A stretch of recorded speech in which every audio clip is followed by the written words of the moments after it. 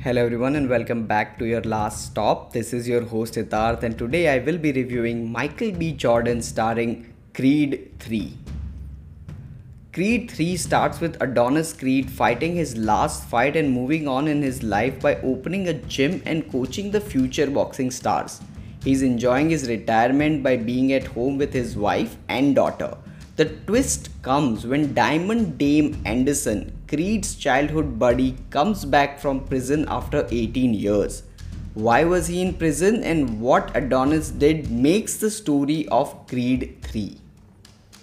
Creed 3 is surprisingly the weakest film in the Creed Rocky film universe. Though with Creed 3, the franchisee finally moves away from Rocky's shadow, but it falls short.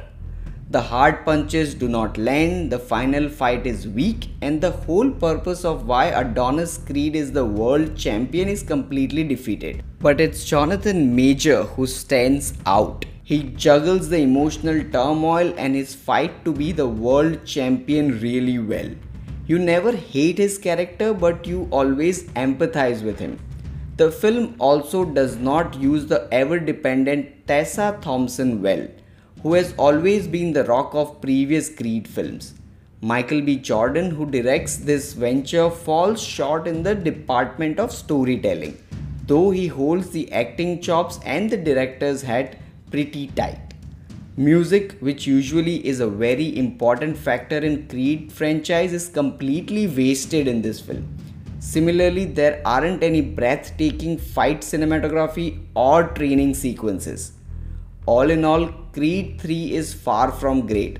It does mark a new chapter in Creed series, but it's an unwanted chapter which could have been easily skipped.